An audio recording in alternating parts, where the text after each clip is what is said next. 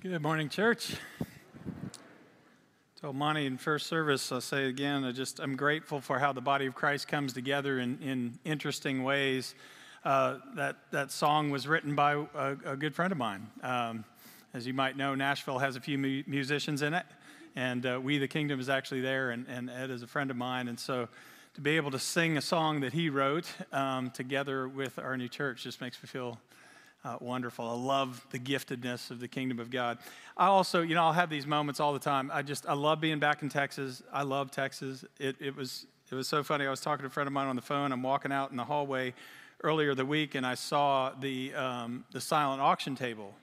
So you picture this. It's like only in Texas. Like this beautiful, gorgeous, like jewelry box. The Last Supper's on the top of it right here. Then over here is like these beautiful Russian dolls. And then right in the middle is a compound crossbow child starter kit. I'm like, I love Texas. It's just perfect. It's just perfect. Oh, it's so good to be with you. My name's Dean Barham, and if you're just joining us, welcome. We're trying to have this little series as we kind of lean into the beginning of the year, really thinking about our mission statement to help people find hope and live with purpose. And we're really looking at that second part of it.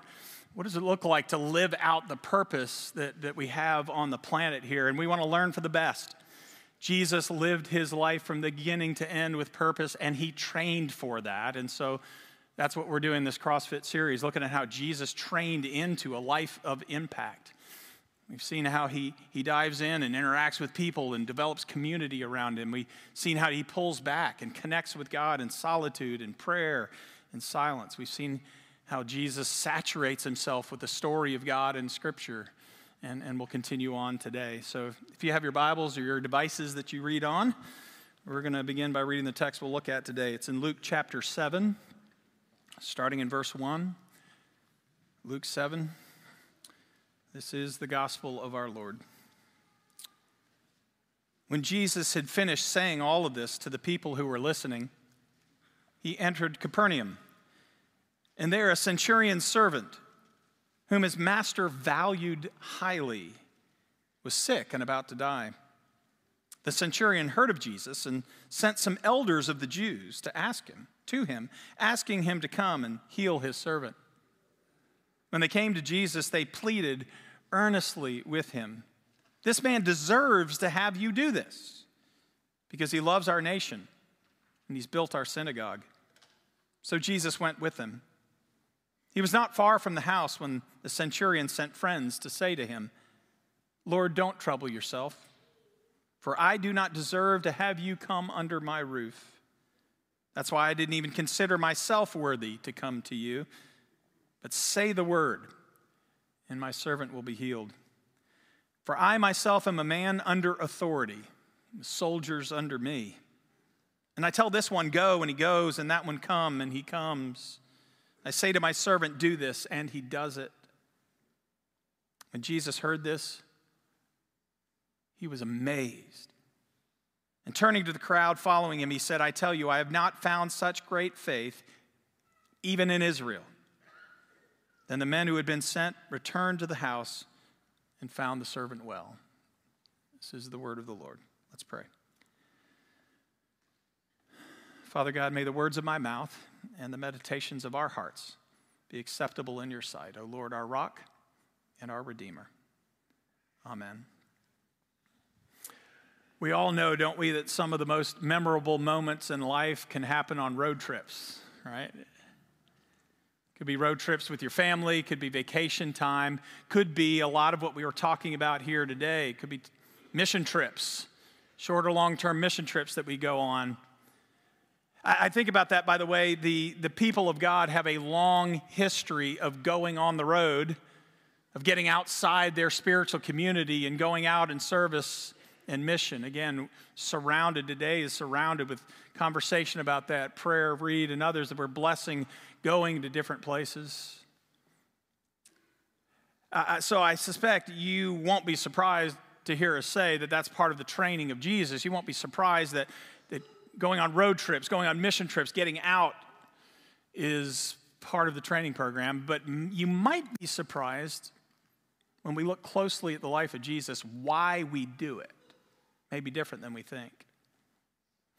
I think about one of the first mission trips, essentially, I ever took. I didn't grow up in a church like this where it was part of the DNA of us doing that. Didn't have the resources, didn't have the vision that this place has. Oh, we would go out, we would invite people to church, we might knock on doors and do those kind of things. Nothing wrong with that, but the idea of gathering in a group and going somewhere, being sent somewhere to people we don't know, just no strings attached, to bless them in the name of Jesus wasn't part of our rhythm. So I remember my freshman year at Virginia Tech, we went on my first mission trip.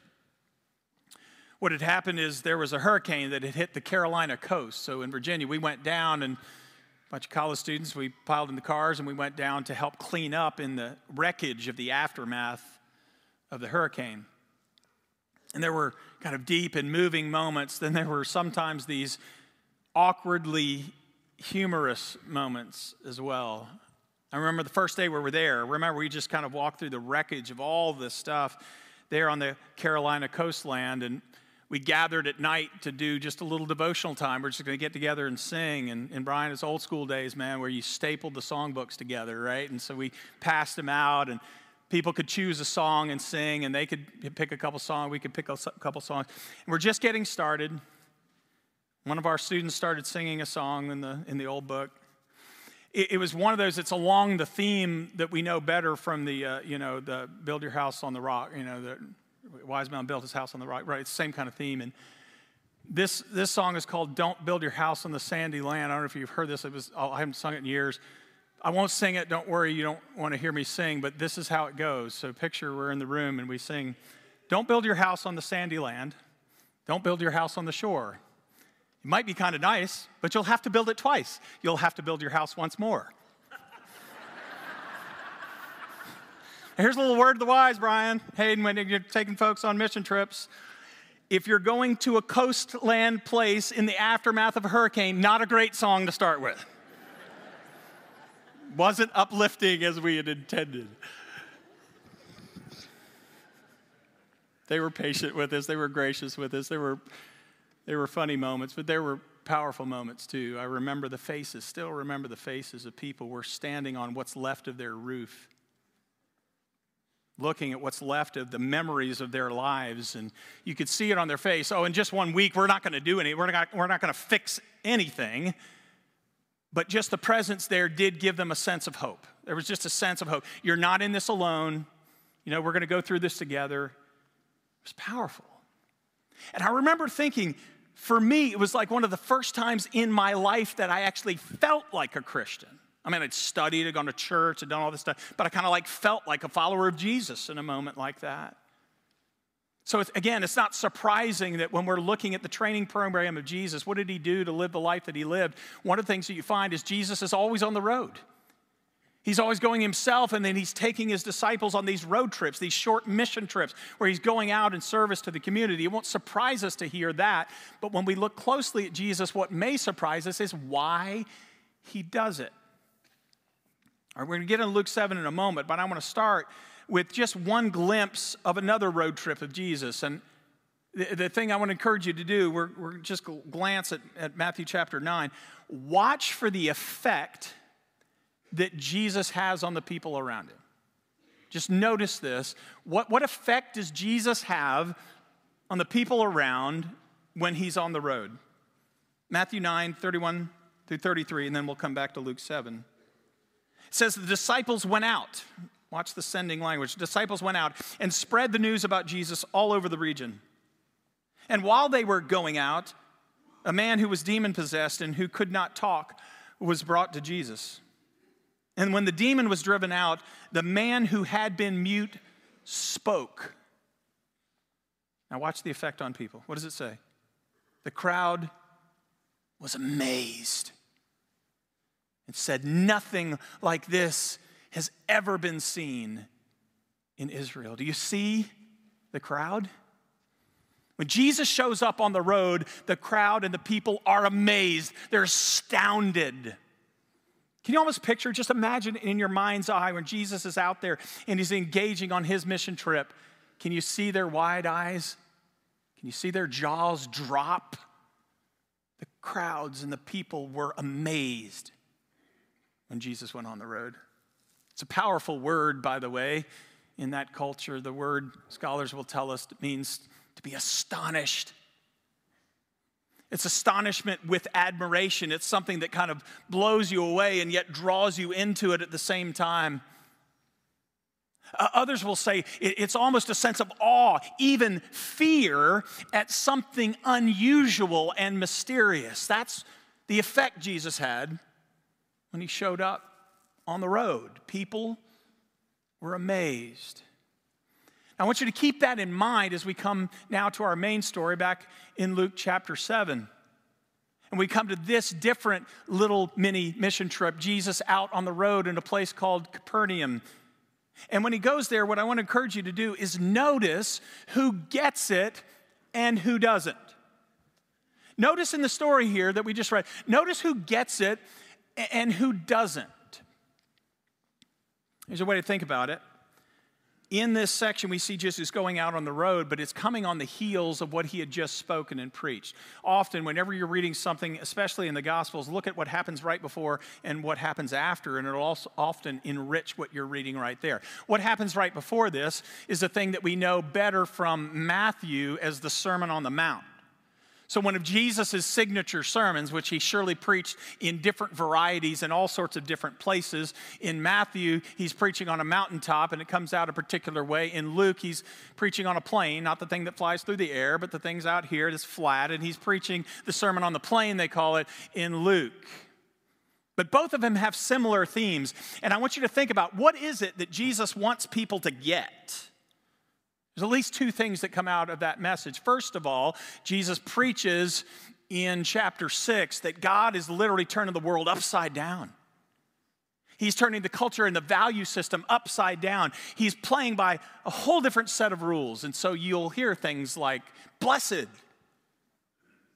are those who are poor and hungry and mourning. Like, get excited and fired up when you're desperate. I love the way the message puts it, when you're at the end of your rope. Blessed are you. And you see him turn the world upside down just a little bit. In Luke's message, Jesus preaches what are known as the messianic woes. He says, woe to you if you're not desperate. You have everything you need already right now. Money and resources and all that. You feel this? So in his signature sermon, he's turning the world. God is turning the world upside down. The other thing that comes out is God is expanding the boundaries of what we mean by love. He's just stretching. Who gets compassion and kindness and love from God? We've heard it so often it perhaps doesn't shock us like it did back then. This is what Jesus says in the sermon in Luke 6. Love your enemies. Don't just love those who deserve it. Elsewhere, he'll say, don't just do what the pagans do and honor those who honor you and love those who love you and be kind to those who've earned it in your life. He says you expand the boundaries of the love of God, even to those who don't deserve it, to your enemies. Not just to people who haven't done kind things for you, people who are trying to take you out. Now, that's the message that comes before. Here's a way to think about it. You know, in college, if you're taking science, high school, you're taking science, you're going to have two parts of it. You're going to have the lecture, and you're also going to have the what? You're going to have the lab. So here's a way to think about it. In chapter 6, you get the lecture. In chapter 7, you get the lab. Jesus says, I'm going to paint a picture of what it looks like in the kingdom of God. But here, that's the word, that's the lecture, that's kind of the academic meat for it. But then in chapter 7, I'm going to bring it into the laboratory, and you're going to see what I mean in real life. Now again, here's the question. Who gets it? And who doesn't? Here's what's staggering. The ones who don't get it in the story are the insiders, the religious people, the church folks, the church leaders. It says the elders of the Jews came to Jesus when this centurion, this pagan, this outsider has a servant that he wants healed, and the Jewish leaders, the people of faith, come to Jesus and say, Jesus, this man deserves to have you do this. You ever done that to God? Oh, deserve this. He deserves to have you come and do this. Why? Because he's loved our nation and he built our synagogue. By the way, what they just did right there is they spoke on the regular, non-upside down value system of the world. Back in their day, it was called patronage. And here's the way it worked. If you had money and you had power, you would become the benefactor of clients who then, in exchange for that, would give you loyalty when you wanted it or you needed it. You get that? That's the world system. That's the political game of their day. If you bless somebody, you do something, you spend money on them, you do something great, you build their synagogue, then you deserve in exchange for that to get something in return when you needed it. And the amazing thing is it's the religious people that are coming to Jesus playing the political power game. It's almost as if people today would say the best way to change the country and change the world is to play politics and power games in the culture, and that's how we get God back. The religious leaders are the ones that don't get it. Who's the one who gets it? Staggering to me. It's the dude out playing golf on Sunday morning. You remember we used to drive with the kids? It was so funny. We weren't trying to be rude. It was funny. We're driving to church, and there are folks out playing golf, and our kids would say, "Go to church." Not with the windows open, okay? And I would think, okay, honest moment. Look, if we were more what we were called to be, people would come. I don't blame them sometimes because we don't always let God show off in the power of the setting. But just think about that. It's the folks on the golf course on Sunday morning. They're the ones who get it in the story. It's the centurion. It's the pagan military commander who gets this. You can see it a couple different ways. How did he get the lecture of what Jesus said? My favorite line in this story, he says he had a servant, a slave who was sick. And that slave he valued highly. The Greek is even more powerful. It says the word entimos. It says that he was priceless to him. He was precious to him. He was incredibly, highly, hear this, valued by the Roman centurion. What does a Roman centurion do every day of his life? He's a guy whose job it is to be like the guy looking at the chessboard. And here are the people, here are the pieces that I have, and I'm going to arrange them on the chessboard in the way that we can maximize the biggest impact for the Roman Empire. So literally his job is to look at people and say, valuable, not valuable, important, not important. In his culture and day, how valuable would a slave servant of the centurion be? He would be worthless. He's a pawn. Except for this guy. The Roman centurion gets Jesus' lecture even before the church folks do. He valued his slave as if he were priceless. He's the one who gets it. Even deeper than that, he gets power. He understands power. They're manipulating politics with the Jewish leaders. He gets power. He says, "Stop, Jesus." He sends, don't even look at my face. Don't even come to my house. Why? What's he essentially saying? He's like, look, I've seen human power before. I know how human power works. He's saying to Jesus, look, I get it. I know, I've seen bravado and muscle and might get my way. I can command people to go here and do that. But he said, I see something in you I could never have, and that is somebody who actually changes lives. Well, I could get somebody to go and climb a hill or, take a sword out and maybe even put their life on the line, but I can't heal a guy that I care about, and I can't save another life. I see a power in you I see nowhere else. He said, Jesus, you just say it, and it'll be done. Notice who gets it and who doesn't. It's not the church guy. It's the outsider. Which for me leads us to the greatest twist in this story. If you're following, the greatest twist in the story. Remember what we saw before. What is the impact in people's lives when Jesus is out on the road? In this story, I ask you this question. Who is it that is amazed this time? Who's the one that's astounded, in awe? Did you catch it in verse 19 and 20? It says, when Jesus heard this guy say this, hear me, Jesus was amazed. Jesus was the one who was astounded. Listen to this. He said, I haven't seen radical trust like this in God in the entire church. And I see it in a pagan centurion. And Jesus' eyes get wide. Jesus' jaw drops. The staggering power of where God happens to show up in this place. It's one of the reasons I love leaning into the humanity of Jesus in this series, because so often it's easy for us to just think he's Gandalf in Lord of the Rings, man. He's not surprised by anything. He knows what's coming next. No, he emptied himself of that. He is fully God, yes, but he's also fully human. So even Jesus is amazed where God chooses to show up. He's blown away. By the way, this is a theme throughout Jesus' ministry. It's an important theme to Luke in his writings, and it's an important theme throughout the Bible. Here it is.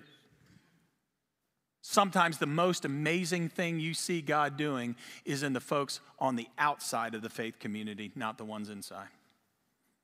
It's throughout the Bible, I'm just telling you. Sometimes the most staggering, jaw-dropping things God will ever do is not in the church building or in the temple or in the faith community. It's on the outside. Let's just think about how Luke wants us to see it several times in his writings. When Jesus gives his mission statement sermon in the book of Luke, the first sermon that's recorded is in Luke 4. How does he end the sermon? What is his great conclusion to get people to come forward? They don't come forward. They want to shove Jesus off a cliff. Why? Because he said, you know what? In all of the church, I'm just translating Israel for our setting. In all of the church, in all of Israel, there were all sorts of people that needed healing, and none of them got healed in this era in Elijah's ministry, except for, you ready for this? Does this sound familiar? A pagan commander named Naaman, who God uses as an example of crazy obedience, because he's willing to be baptized essentially in a water that doesn't make any sense, but he could have been baptized or washed somewhere else, but he obeys God and he's healed. Jesus says nobody in the church was healed, but this pagan commander was. Does that sound familiar? Here's another beautiful thing. You want a great study to do sometime? Very intentional. You know there's Luke volume 1 and Luke volume 2. You know that. We call it Acts, but it's 2. And Luke is very intentionally, he'll tell you the story of Jesus and his earthly ministry, then he will tell you, kind of a paraphrase of his language, the ongoing story of Jesus in the body of Christ after that, in the thing called the church.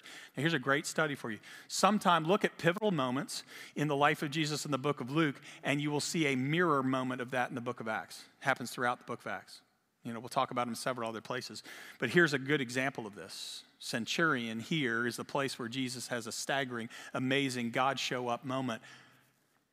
Entire world changed when Peter climbed up on a roof to pray, but he had no idea what was going on until God set a vision, not in the church. You know who got the vision first for what God was going to do in the entire world? You know who got the vision first? A centurion named Cornelius in Acts chapter 10. Peter's up praying. He doesn't even understand what's going on until there was a knock at the door from servants representing the centurion showing up at his house saying, hey, come and hang out with us. Peter said, I've never done that before, never been in a Gentile's house before. And on the way, he catches up on the vision of God that was already in the heart and mind of the outsider. Isn't that amazing? Sometimes the most staggering things God ever does is first in the outsider, and then God gets the faith community to get in on it as we go forward. Absolutely breathtaking. Why is this important? I believe it helps us see an entirely different motivation for why we go on mission trips. Why do we go on road trips? Why do we go to the Ukraine? Why are we having the auction? Why are we having the lunch? Why are we doing these kind of things? Why are we praying over Reed?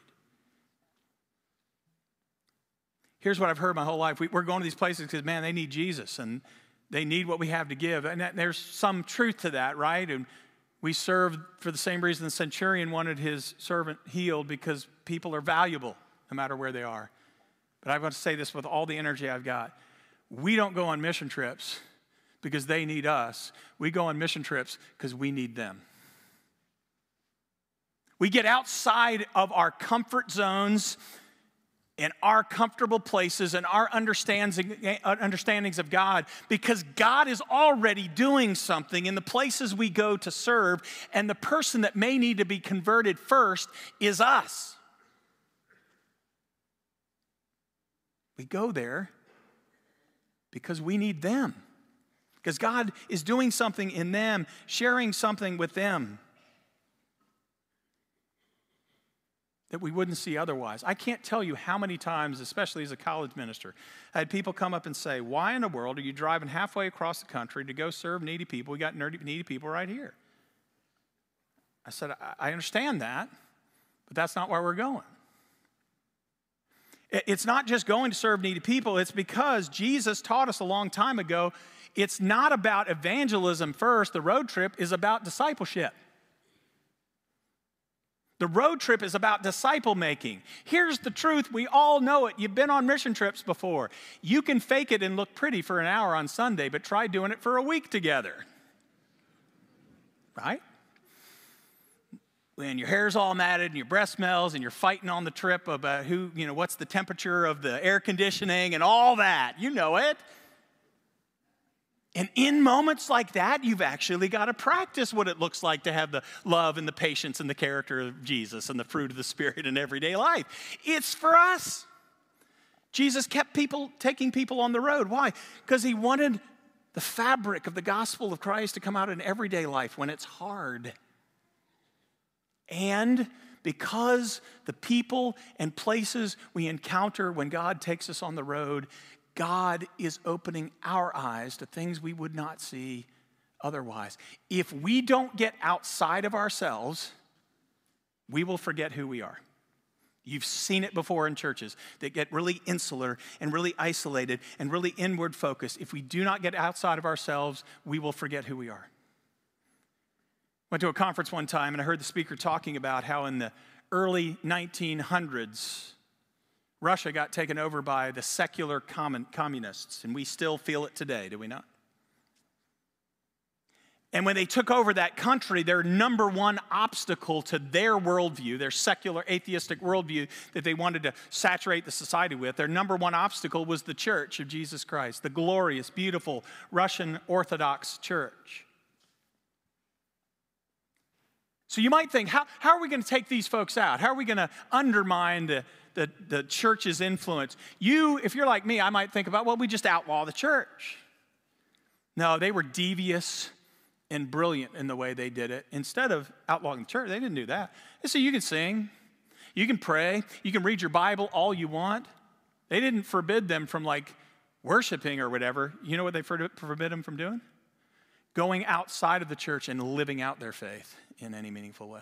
Can't feed the hungry, can't clothe the homeless, can't take care of anybody in need. You just do your little church stuff inside the building and you don't go anywhere. And within 70 years, those churches became impotent and weak, irrelevant, and ineffective in their communities, and they won. If we don't get outside of ourselves and our comfort zones and our environments and our groups, we will forget who we are.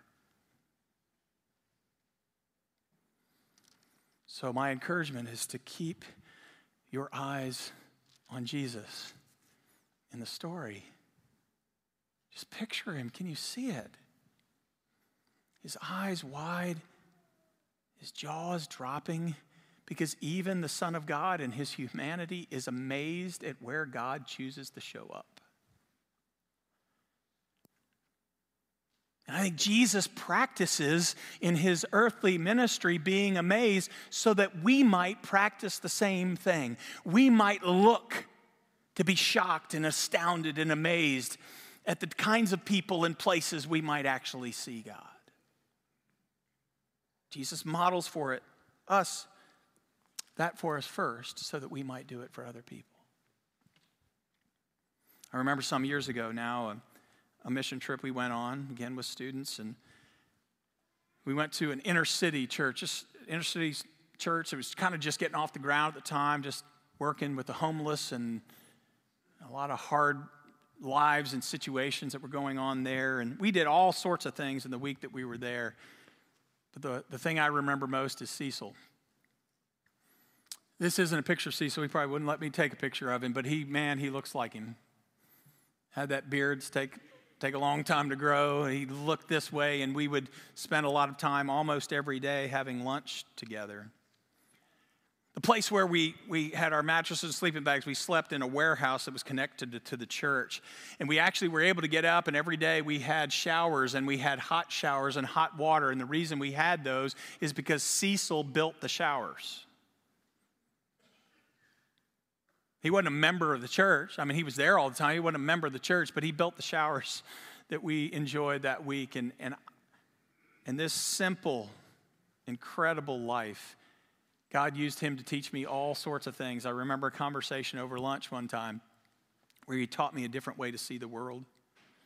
He was talking, we were sitting down and looked just like this. We had food in front of us, sitting down on the ground, and he said, you know, if you had $1 to your name and your friend came up and asked for that dollar, what would you do? I said, I'll be honest, I'd hold on to it as tightly as I could. I only got $1. I need it. Go ask somebody that has more. He said, that's not the law of the street. He said, on the street, if your friend comes up, you got $1, he didn't have $1, he asks you for one, you just give it to him. Why? Because on the street, the only day that matters is today. And so if you got something they need, you just give it to them. Why? You have no idea what's going to happen tomorrow. $1's probably not going to help you out tomorrow anyway. Probably won't be enough for what you need. So you're going to have to learn to be dependent on people tomorrow. So you might as well just be generous today. Just give what you got. I thought, man, it reminds me of a guy who told me a long time ago, don't worry about tomorrow because today has enough problems of its own. Kind of sounds familiar, doesn't it? Taught me a whole new way of thinking. I remember Cecil's generosity. I remember his laughter. I remember his kindness. But most of all, I remember his words. Because on Saturday, we're having lunch. I said, hey, we're going to have, as you know, we're going to have church service in this old warehouse tomorrow. You going to come? And I'll never forget what he said. He said, look at me. I don't belong there. This is an inner city church for homeless and outcasts and all that. He said, look at me, I don't belong. By the way, I don't think he was just talking about his homelessness. I think he's talking about the same thing, that if we were honest about ourselves, we might say the same thing. We just dress it up a little better. Look at me. I don't belong here. I remember the next day sitting through the worship service, powerful worship service, and yet there was an ache in my heart because my new friend Cecil wasn't there. And I remember driving home thinking then what I still know to be true today. I don't know what we did. I don't know what I did when I went there, but I didn't show up on that trip for other people. I showed up there because I needed Cecil. And he shaped the vision of my life ever since.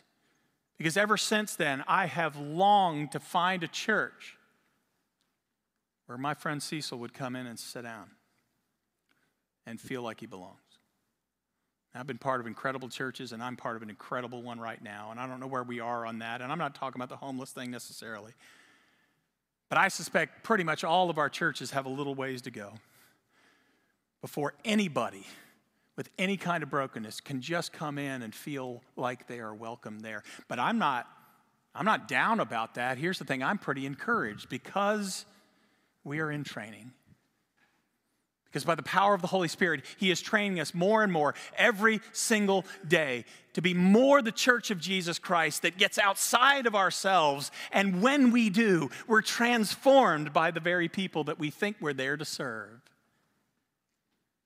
So look at Jesus. Just take Him in. Look at His eyes. Watch His jaw drop.